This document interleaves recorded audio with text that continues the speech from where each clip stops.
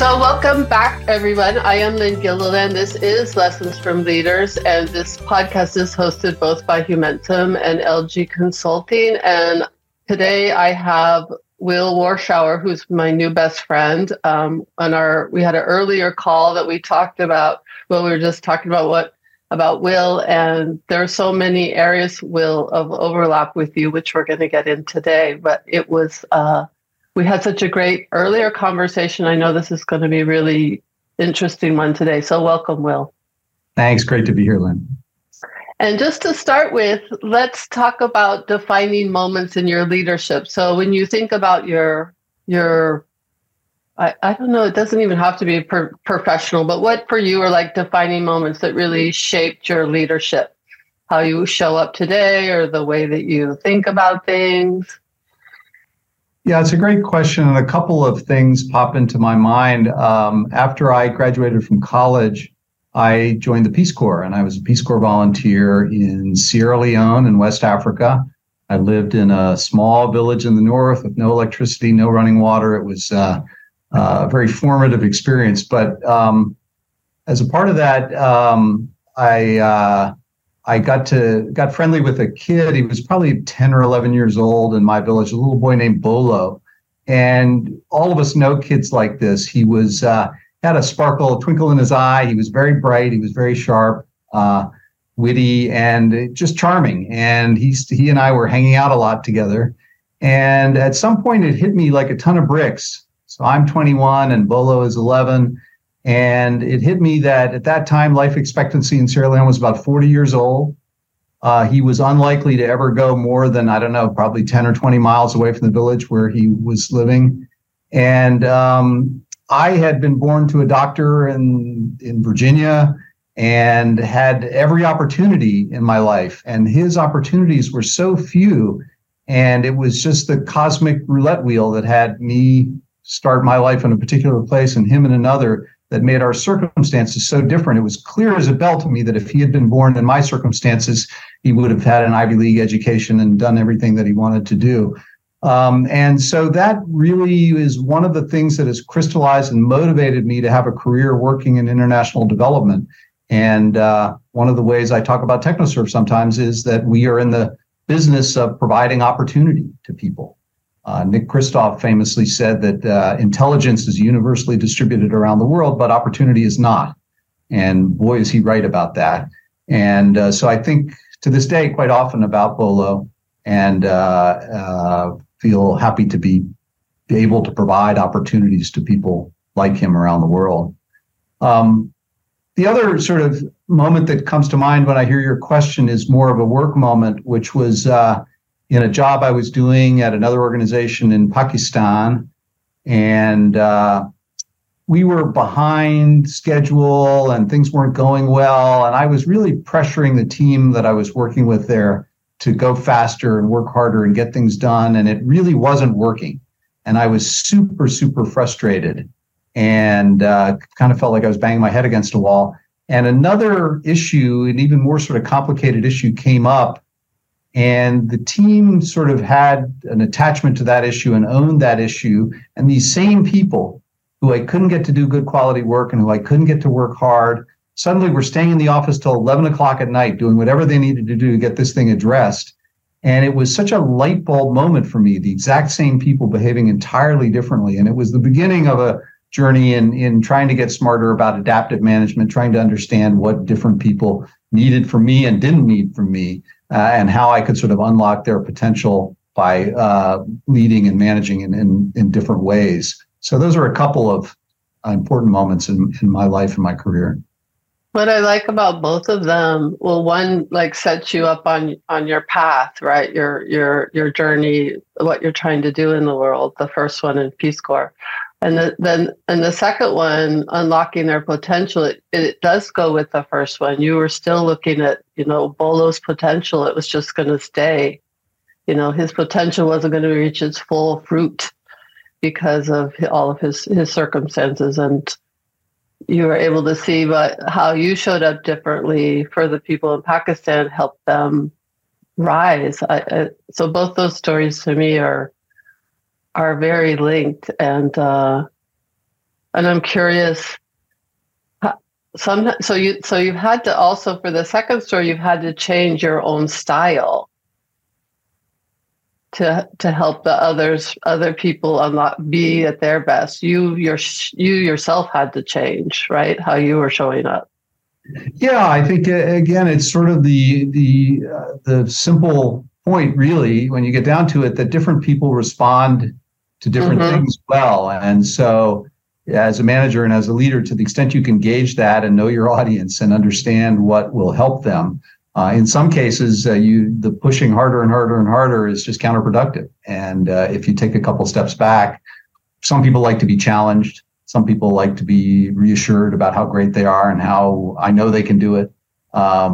So it's really trying to be sensitive enough to that to figure out how you can best help somebody achieve their full potential, and a team do the same thing. I like that. And that for me links into you and I had been talking earlier about whether leadership had to change, if leadership has to show up differently in times of since COVID or during COVID. And you were telling me about how some ways that you realized you needed to shift what people needed from you. So can you talk about that?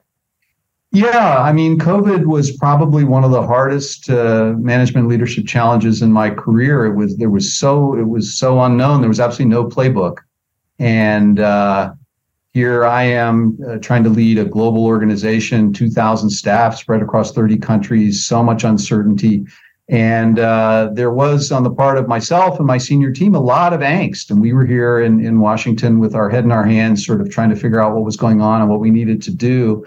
And what happened was my colleagues around the world,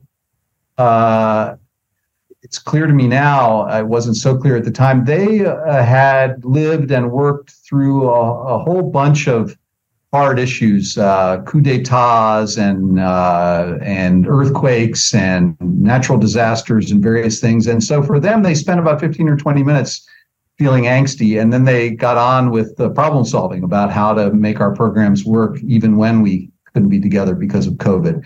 And so a lot of my leadership during COVID was leading from behind, as it were, and really admiring and supporting our leaders around the world who were less angst-filled and more action-oriented, and did a great job figuring out how we could continue to deliver. We didn't close a single program, and continued to work with these small farmers and entrepreneurs all over the world, thanks to what they figured out. But the other learning for me in COVID was I had gotten feedback that people said they wanted more inspiration from me as their global CEO. And it was hard to know exactly what to do with that. And I consider myself kind of a private person. But COVID, we knew we needed to talk more about COVID. There was a lot of concern, a lot of new policies we had to roll out and all. And so I started having an open call every week for 30 minutes. Everybody in the company was invited, and you could come and ask me about anything. And it was an opportunity, and the calls were enormously well attended. We'd have 150, 200 people on the call. And I think in some of those phones, you had 7 or 8 people sitting around a speakerphone in one of our field offices listening in. And it was a great opportunity to understand what was on people's mind, to try to be reassuring when that was appropriate, to talk about some of the new policies and new things we were doing to try to deal with COVID. And it was so popular that even as COVID has receded in importance for our business, I've kept up doing that, and we've moved it to every other week. But every other week, there's a standing 30-minute meeting that the entire company's invited to, and come ask the CEO anything. And it's been enormously popular and enormously rewarding for me. I feel much more connected to people, and I think they wanted to know what was on my mind, what I was working on, what I was worrying about. And so the ability to talk about that on a regular basis was a real gift. And then add on to that was that the other thing I did during COVID was I did a virtual world tour. And I asked each of our country office heads to bring together a group of about a dozen employees and make sure they were from different levels. Everybody from drivers and cleaners to the country director to various project leads and heads of accounting and so on. And we had an open-ended discussion for about an hour. I did in each of those 30 offices. And it was fascinating because I certainly asked them about how their work had changed and how they were responding to COVID, but I also asked them about what had changed in their communities and in their families. And it was really striking across wildly different cultures and different geographies, the commonality of the themes as people wrestled with having their kids at home all day long and trying to get work done at the same time, and people who lost loved ones. People were incredibly frank and open with me, which helped me be the same with them. And it was a real gift that they all gave me, and something I won't forget, in a way that brought me, I think, a lot closer to people as a result. So there were a lot of hidden gifts in all the sadness and struggle in COVID for me. I just wrote down, I was thinking about you. Thank you for that, those three stories. And I was like, what's the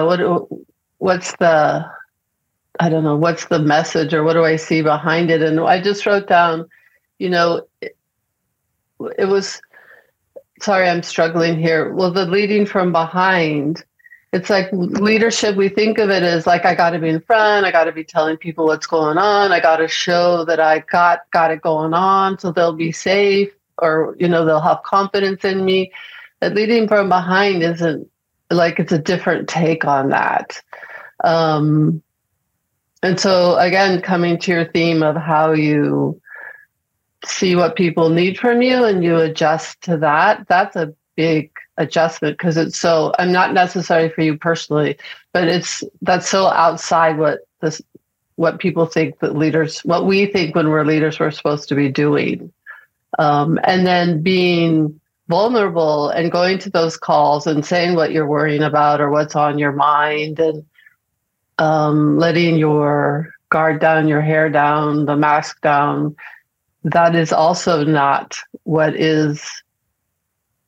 we think we need to be doing when we're leaders. So does that resonate with you at all? It does a lot. And I think the central tension, and I think about this, and when we run a program for some of our leaders, and I was talking to a group of them recently and talking about this, because I think people do want their leader to be optimistic and resilient, and they really want their leader to be authentic. And so you don't feel optimistic and resilient every day or in every situation. And trying to balance those two things and deliver on both of them is, I think, an interesting part of being a good leader.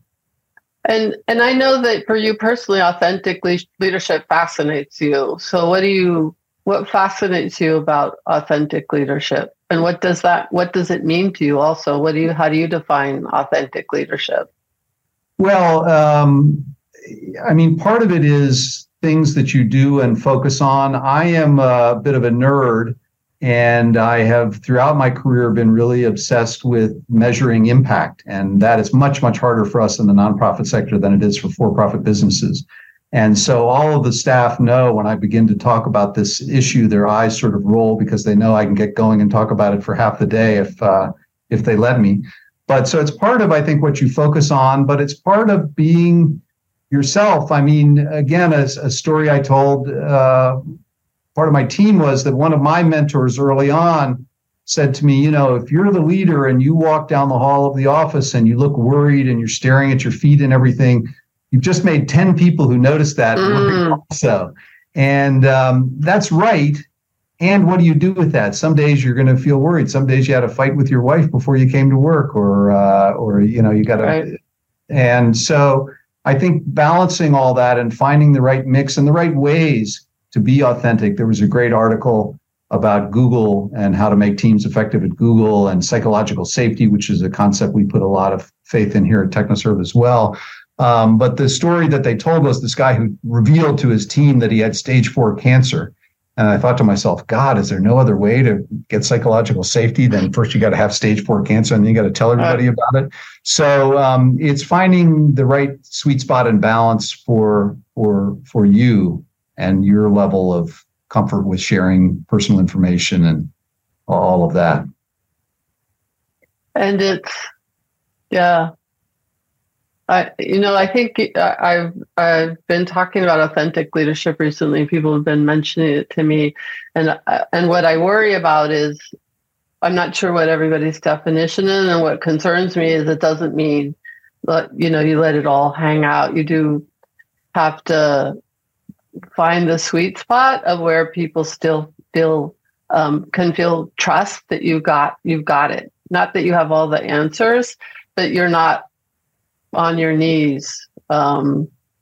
Yeah, they want, I mean, well, what you said earlier resonates. I mean, the leading from behind thing is interesting because they do want a leader who has a vision and has a plan and is competent and knows what he's doing. But they also want a leader to be authentic. I think part of it is finding the right organization. You know, for me, it feels, I joined TechnoServe 9 years ago, and it feels like if you've worn a suit of clothes that's been a little too tight or a little too baggy, this place and the things that we care about here are a good fit, very good fit for me personally. Feels like the suit just fits perfectly, and there's a comfort level there. And we're providing opportunities, as I said earlier. We're really into market-based solutions and therefore lasting impact, and that's really something I believe deeply in. And I've really, in various other parts of my career, looked at the power of business to drive social change. And so I think it's a part of being in an environment and being in an organization that aligns with your values and your interests, as well as hopefully being thoughtful and kind of maturing about it as you get older and farther along in your career. And probably aligns with your culture, your values, your culture, the way that you feel comfortable. I also want to just point out to you, Will, it feels to me, in the little bit that I know you, you're willing to stretch yourself into to stretch yourself into uncomfortable areas, and that's been working for you. Absolutely. And I think it keeps us alive. I mean, I was with one of my mentors recently. He's just turned 80, and he's starting all these new things. He's taken up sculpture at age 80. And he was a venture capitalist back in the day, but he's a pretty good sculptor, actually. And, he's consciously sort of reinventing and taking on new things. I really admire him for that and try to, in some ways, emulate that myself. I want to take up sculpture when I'm 82. That sounds really lovely. Yeah, I was impressed. That sounds good. Let's make a note of that. I'll check in with you when you're 80. I'll meet you in about 20 years.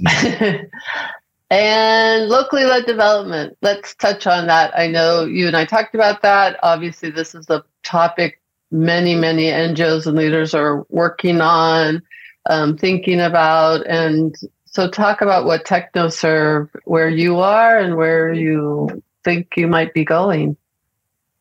Yeah, it's good to see this issue getting the attention it deserves. And it's good to see people discussing and I think understanding a lot of the problems with the more traditional, more, if you want to say, colonial sort of models of development.